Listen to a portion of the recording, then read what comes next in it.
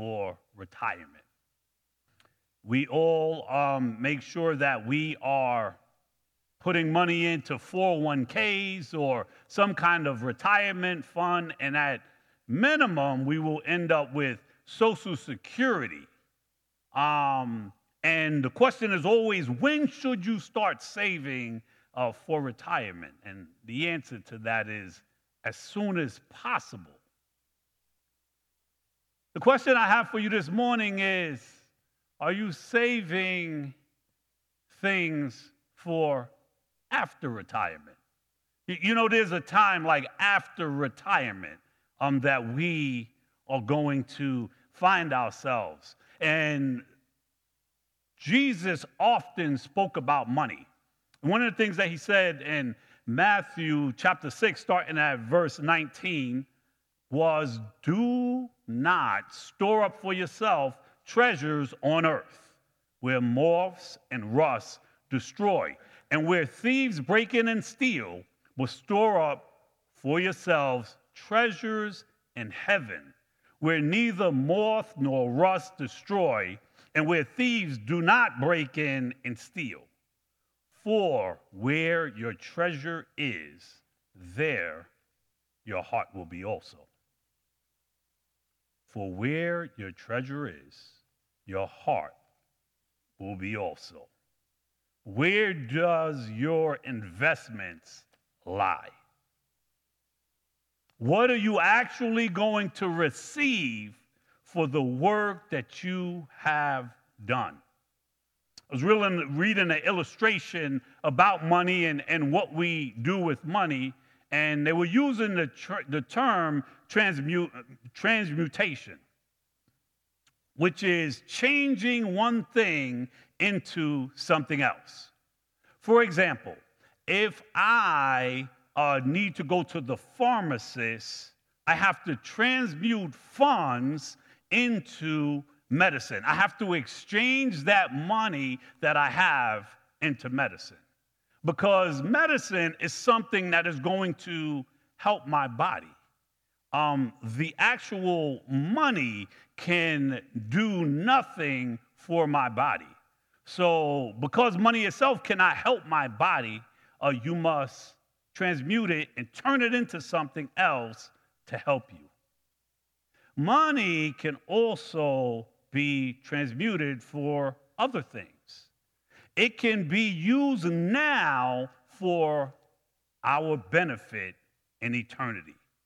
So when we get to heaven, you would have already stored up things. And that's what Jesus was talking about.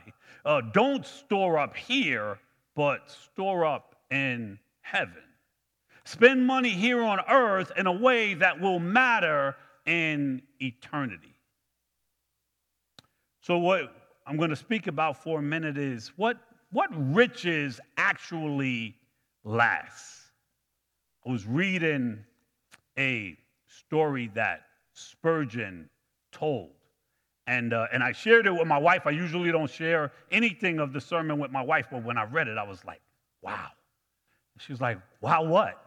So I had to give her a little snippet. And it said, this is what Spurgeon said: if a man should labor to be rich after the African fashion, he should accumulate large stores of shells and beads. But when he came home to England, he would be a beggar.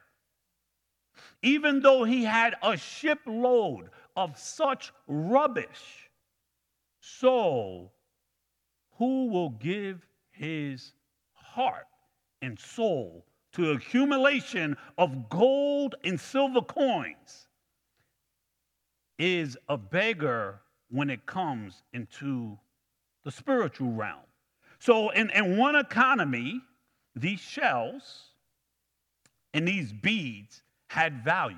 You would be able to take it and transfer it for other things. I could get a house with it if I had enough of them. I could get food with it and other necessities and things that would have me living a certain lifestyle. In the same way, in a different economy, I could have gold and silver, and it could provide other things, just like that money would provide the medicine at the pharmacy. Gold and silver in one economy would do that.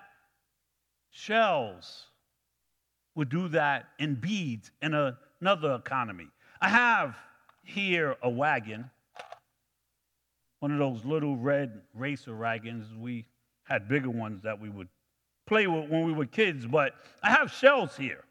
And anytime we've taken trips and traveled, we would get these different shells, and they're from all over the world. We've been a lot of places, and that's like a really great thing. And I also have a box here that I keep in one of those safes that you have that's fire retardant, and it has all these different coins in the safe. And a lot of these coins, actually, I got from my mother-in-law. She would always give me like silver dollars and 50-cent pieces, and there's a lot of different ones here, and they have a certain value here in this economy.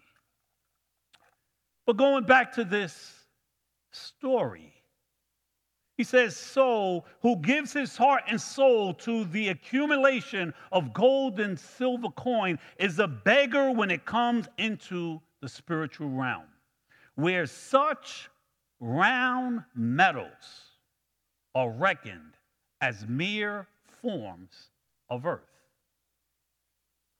non-current in heaven, and of less value than the least of spiritual blessings. So as I started speaking about beads and shells, it might have popped into your head like, how could that be of any value anywhere? It's earth. The same way silver and gold is earth. It's things you find in the earth. It's what we place value on, because actually, what can gold and silver do for you? But because someone else wants it, we can trade it for something. In the same way, a bead or a shell, if someone wants it, we could trade it for something. But in God's economy, in heaven, what are you going to do with it? Imagine me bringing this wagon with me. Hey, put this in my casket. What can I get for this beautiful shell or for one of these coins? Nothing. But we spend a lifetime accumulating so many of these things. It reminds me of arcades. Some of you guys don't know what arcades are. Most of you do. And remember, at certain arcades, you would get coins that came out of it that was specific to that place, and it allowed you to play games there. Well, I lived here for quite some time, and it was a golf course, and they had like go-karts there, and they had Mountain Manor. They had arcade there, and I was just thinking, what if I would have just kept saving the coins that they had there? Because you get these coins and you think you have a lot, and then when you go trade it in for a prize, it's like a rinky-dink prize. Like, you would have needed so many more coins for you to get something that you would have thought you wanted. And if I would have just accumulated those things and then one day came there and said, I have the right amount to cash it in, and you go, and it's gone. What am I going to do with all those coins? What are you going to do with all of these things that you saved up and that you worked so hard for and that you've accumulated? Is it going to be of any value? Let's turn to our scripture again. We're in 1 Timothy chapter 6. I'm reading out of the CSB this morning, so if you would, please stand for the reading of God's word. 1 Timothy chapter 6, and we're going to start in verse 6. And it reads this way: but godliness with contentment is great gain. For we brought nothing into the world, and we can take nothing out. If we have food and clothing, we will be content with these. But those who want to be rich fall into temptation, a trap, and many foolish and harmful desires which plunge people into ruin and destruction. For the love of money is a root of all kinds of evil, and by craving it, some have wandered away from the faith and pierced themselves with many griefs. But you, man of God, flee from these things and pursue righteousness, godliness, faith, love, endurance, and gentleness. Fight the good fight of faith. Take hold of eternal life, to which you were called and about which you have made a good confession in the presence of many witnesses. In the presence of God, who gives life to all, and of Jesus Christ, who gave a good confession before Pontius Pilate, I charge you to keep this command without fault or failure until the appearing of our Lord Jesus Christ. God will bring this about in his own time. He is the blessed and only sovereign, the King of kings and the Lord of lords, who alone is immortal and who lives in unapproachable light, whom no one has seen or can see. To him be honor and eternal power. Amen.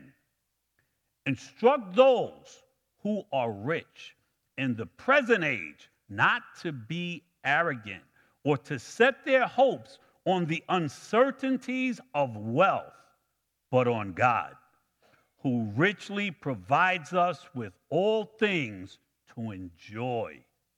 Instruct them to do what is good, to be rich in good works, to be generous and willing to share, storing up treasure for themselves as a good foundation for the coming age, so that they may take hold of what is truly life. Father, we thank you. We thank you for your word, Lord. We thank you how complete your word is in feeding us and nourishing us, Lord, for us to learn and grow how to operate in this world, who we are, and most importantly, who you are, God. We thank you that we serve a good Father. We thank you, Lord, that when we come into your house, we come with an expectation to grow, to learn, to know more about you, and to praise your holy name.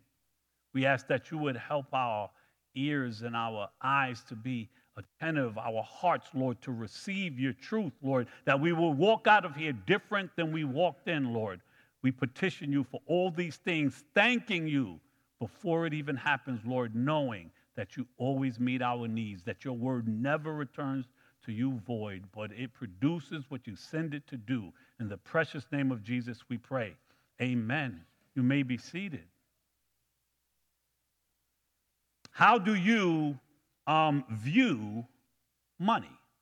That's a big question, because it did not say that money is evil. It says the love of money is evil, and the way we view money matters. Money for many is a symbol of worth, even self-worth. But for many, money is more than just means. I was reading this article about it, and it said it is itself meaning. So where money should just be how we get something, it becomes the meaning itself. It is not so much a tool as a title one takes on. It is not an instrument, but an identity. If you fall for the trap of allowing money to become an identity that measures your worth, you'll pay a steep price because you can never have enough. How much money does it take to prove you are worth being liked or loved and valued by other people? When money becomes a symbol of worth rather than simply a storehouse of wealth, it has switched places. Rather than being your servant, it is now your master. And I read that in a secular article, and I was like, wow, that's pretty spiritual. So I don't know who the guy who wrote it was, but he was on point with certain things. When we talk about wealth, it is the sum of our total assets, things that you own that give you financial security. If you have acquired a level of wealth, because wealth is one of those things, once you have, you don't have to focus all your energy on getting money for you to have your basic needs met. Once you are in that position, what are you doing with your time? That's a very important question. What are you doing at that point with your time? Every single thing you buy, single thing you buy, you pay for it with a piece of your life. You know the expression that people say, that cost me an arm and a leg. That's pretty literal. It can cost you so much because what things you accumulate and have, you've paid for it, and you've paid for it by selling your time that you have a limited amount of. It can cost you peace of mind. It can cost you relationships. It can cost you your youth. It could cost you your health. All of these things we sometimes subject ourselves to for stuff. Because for the most part, Americans have their basic needs met. Now, the Bible is clear. You don't work, you don't eat, right? We need to work. No one's saying that. But when everything is about that almighty dollar and continually chasing after these things, we are actually taking our life, that we have a limited amount of time, and we're getting all of this stuff, and it never actually satisfies. Let's look at the text. Verse 6 says, but godliness with contentment is great gain. So when we're speaking about contentment, we're speaking about being satisfied. We have a certain level of satisfaction, a certain ease of mind. And often we think it's going to be found in other stuff. If I only had, fill in the blank. It says, for you brought nothing into the world, and you can take nothing out. I read a quote that said, money is something that buys everything but happiness and takes a man everywhere but heaven. You can acquire a lot of things by having money, but there are certain things that you just cannot have. It says if we have food and clothing, we will be content with these. Often we say, no, I'm not content with that. And even when we say I'm not content with that, or if we say, no, I am content, our actions don't always go along with that. Everyone has to live their life according to what they think their values are and what they want to achieve. I have worked hard all my life.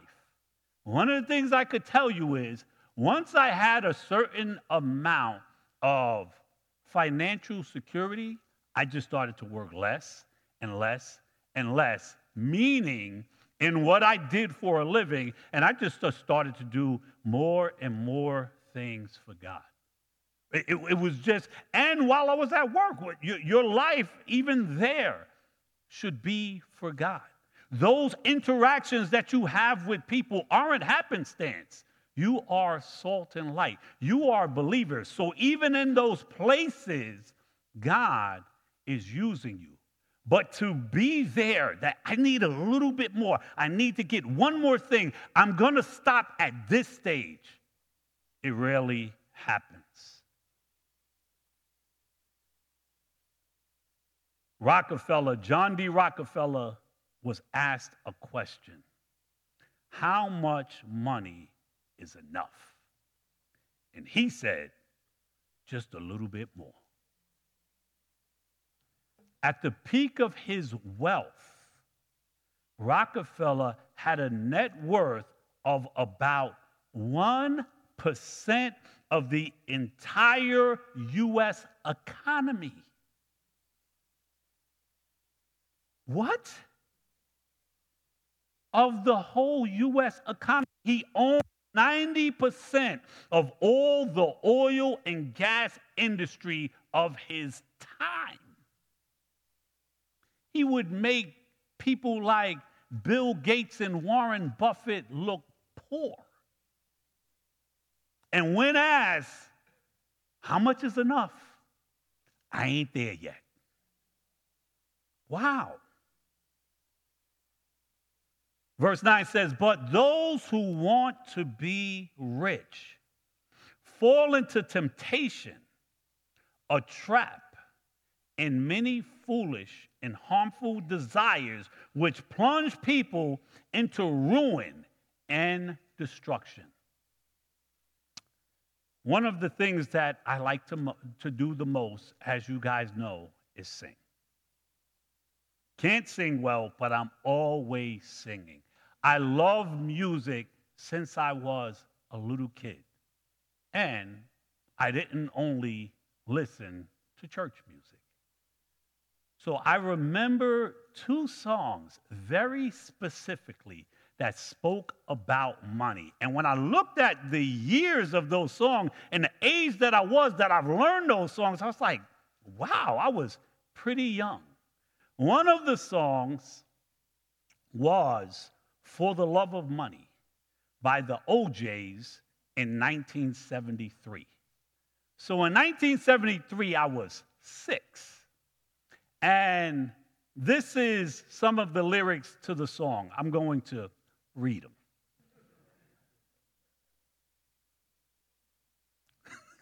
Thank you. That's why I love you, Mama Nelly. For the love of money, people will rob their own brother. For the love of money, people will steal from their mother. For the love of money, people can't even walk the street because they know in the world they're going to beat. For that lean, mean, green, almighty dollar. For the love of money, people will lie. Lord, they will cheat.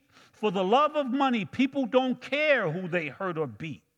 For the love of money, a woman will sell her precious body. For a small piece of paper, it carries a lot of weight. Call it lean, mean, green. Like, wow. Anybody remember that song besides me? Okay. So there was another song called Money by Pink Floyd.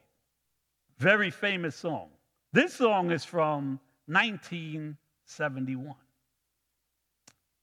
And the lyrics say, money, get away. You get a good job with more pay and you're okay. Money, it's a gas. Grab that cash with both hands and make a stash. New car, caviar, 4-star, daydream. Think I'll buy me a football team. Money, get back. I'm all right, Jack. Keep your hands off of my stack. Money, it's a hit. Don't give me that do-goody good bull. I'm in the high-fidelity first-class travel set. I think I need a Learjet. Money, it's a crime. Share it fairly, but don't take a slice of my pie. Money, so they say, is the root of all evil today. But if you ask for a rise, it's no surprise that you're giving none away. So as I thought about those songs and what they say, in many ways, many of us have fallen into those traps. If not now, at certain points in our life and certain ways, maybe you didn't want a Learjet because that wasn't going to happen, but maybe you wanted a Caddy instead of a Chevy. And you spent pieces of your life to obtain those things. And there's nothing wrong with having nice things. There's nothing wrong with having money. It is nothing wrong with working hard. But at the end of the day, we got to discuss, what is your life being spent doing? And this is such a big barometer of that. Verse 10 says, for the love of money is a root of all kinds of evil. And by craving it, some have wandered away from the faith and pierced themselves with many griefs. One of the things that we know that Jesus said is, you cannot serve two masters. Often, what we think as believers is, I will go after all of these things that the world has to offer, and I'll serve God too. And Jesus made it real clear. That's not going to happen. Because you're going to go to one side or the other. In Revelation chapter 3, starting at verse 14, speaking to the church of Laodicea, he says this. Write to the angel of the church in Laodicea, thus says the Amen, the faithful and true witness, the originator of God's creation. I know your works, that you are neither hot nor cold. I wish that you were hot or cold. So because you are lukewarm and neither hot nor cold, I am going to vomit you out of my mouth. For you say, I'm rich. I have become wealthy and need nothing. And you don't realize that you are wretched, pitiful, poor, blind, and naked. I advise you to buy from me gold refined in the fire so that you may be rich, white clothes so that you may be dressed and your shameful nakedness not be exposed, and ointment to spread on your eyes so that you may see. As many as I love, I rebuke and discipline. So be zealous and repent. See, I stand at the door and knock. If anyone hears my voice and opens the door, I will come in to him and eat with him, and he with me. One of the things that we have to understand is money often costs too much. We see an example here where the church wasn't against God, but they weren't hot for God either. They were lukewarm, and that was unacceptable. And the reason why they were lukewarm is because they took security in being rich, in being wealthy, and obtaining these other things and focusing and concentrating on that. But verse 11 tells us, but you, man of God, flee from these things and pursue righteousness, godliness, faith, love, endurance, and gentleness. Fight the good fight of faith. Take hold of eternal life in which you were called, and about which you have made a good confession in the presence of many witnesses and in the presence of God, who gives life to all, and of Christ Jesus, who gave a good confession before Pontius Pilate. I charge you to keep this command without fault or failure until the appearing of our Lord Jesus Christ. God will bring this about in his own time.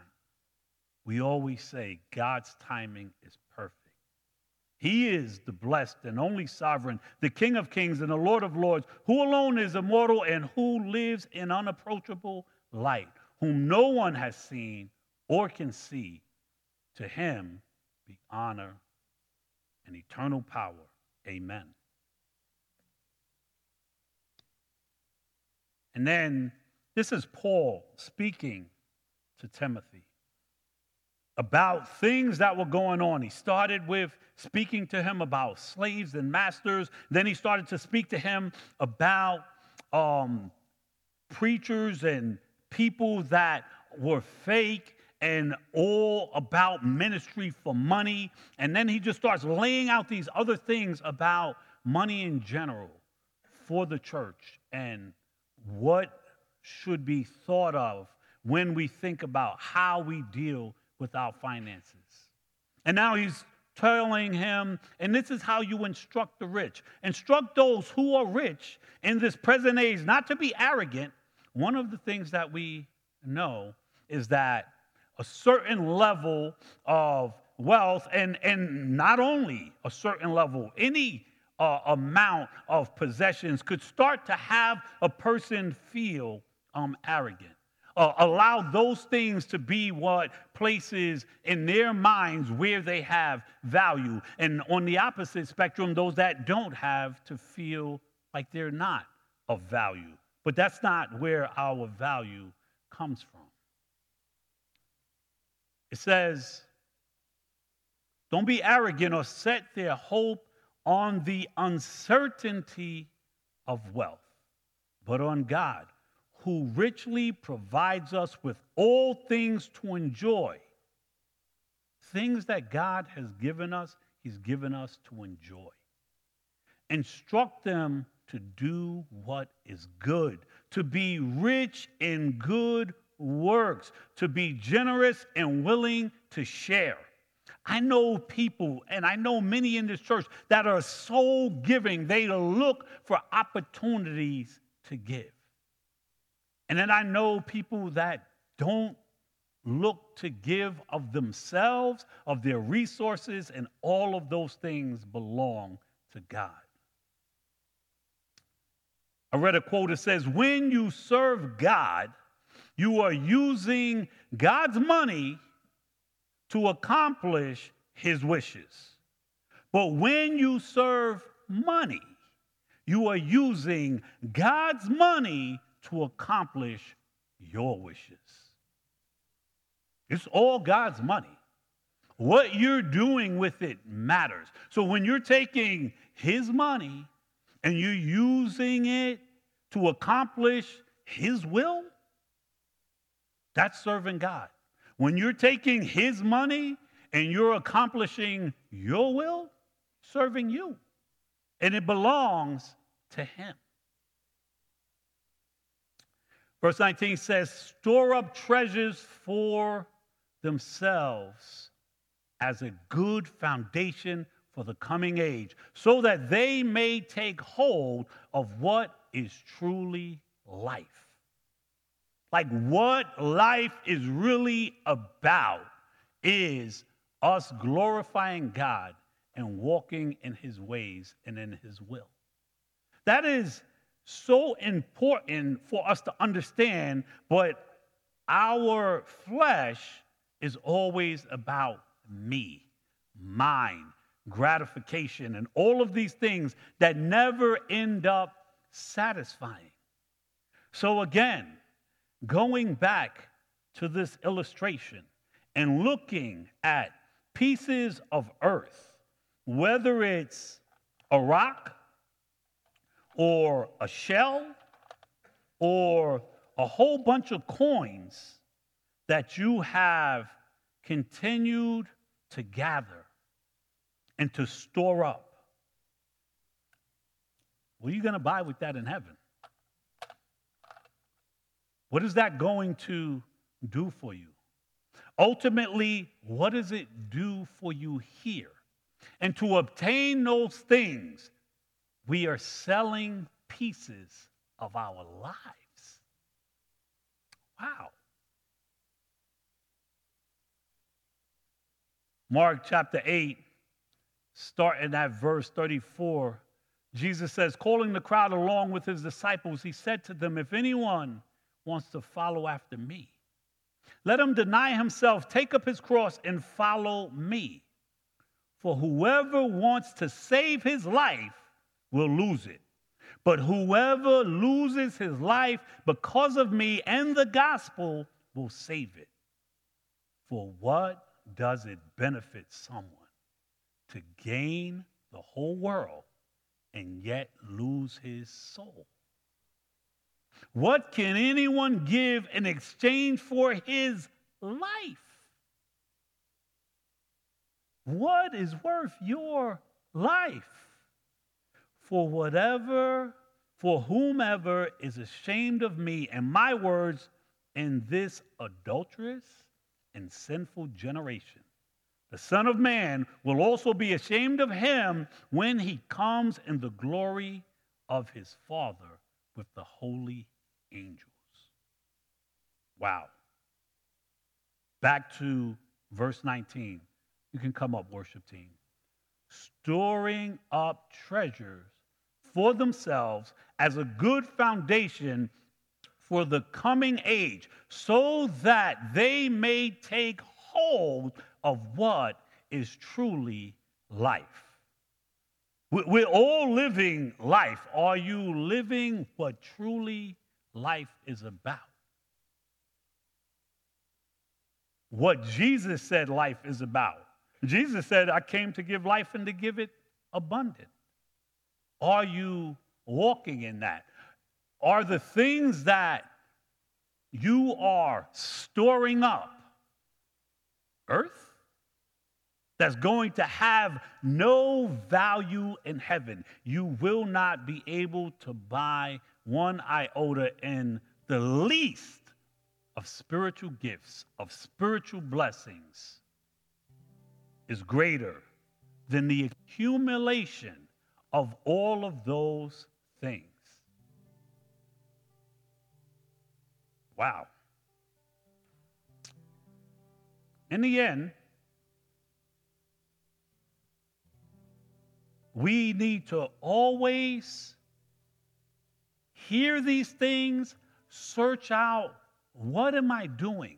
How am I spending my days? What are my motivations? What are my deep desires? And be real about those things.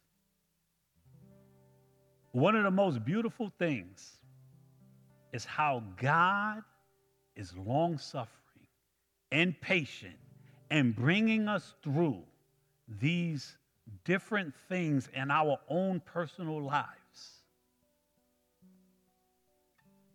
And I don't say this for people to quit their job, stop going to school, join a monastery. No. Different stages in life call for us to do different things. But our focus always has to be on God. Our focus always has to be on eternity. There are times in our life where it's like, I have to grind this out right now. I'm in school. I have these bills, I have these loans, and I'm trying to get my education. I have 5 kids. I don't have 5 kids. Someone could be saying. And at this stage, this is what I need to focus on and do. That does not mean you shouldn't have a kingdom focus, a kingdom purpose, that your heart's desire in what you are doing, where your attention is going, is not the Lord. It looks different at different stages of life. But one of the things that we have to be clear with ourselves is, what is my motivation? What is my life about? What am I doing with my time? Am I really serving the Lord? Do I really believe that in heaven, what I've done here matters? Do I really believe there is a heaven? Am I really investing in that the same way you're investing in your 401k, knowing, oh, I'm going to get old because I'm looking at all these people around me and they're getting older. And I got to make sure that I have security in the future. I need some place to live. I want to be able to eat. I would like to even be able to do a couple of things. In the same way we have that mindset, there should be a yearning and a deeper desire in our heart. Lord, my life is yours. And what I do matters. And where I'm storing up treasures matter. Because none of us is promised tomorrow. Right? We know the story of the guy who said, hey, things have been great. I'm going to build bigger barns. I'm going to tear this stuff down.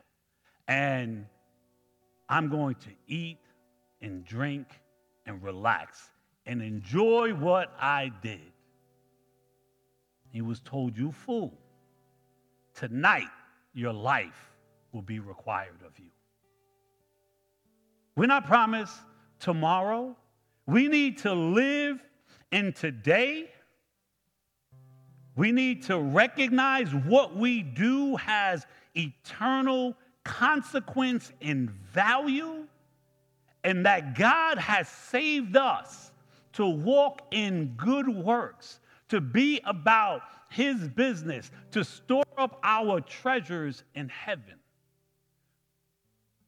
That shows itself in many different ways, in how we treat one another, and how we steward our time, and how we steward our resources, and what our life is really about. Let's pray. Father, we thank you. We thank you, Lord, for your long suffering. We thank you for your word that speaks to our heart, Lord.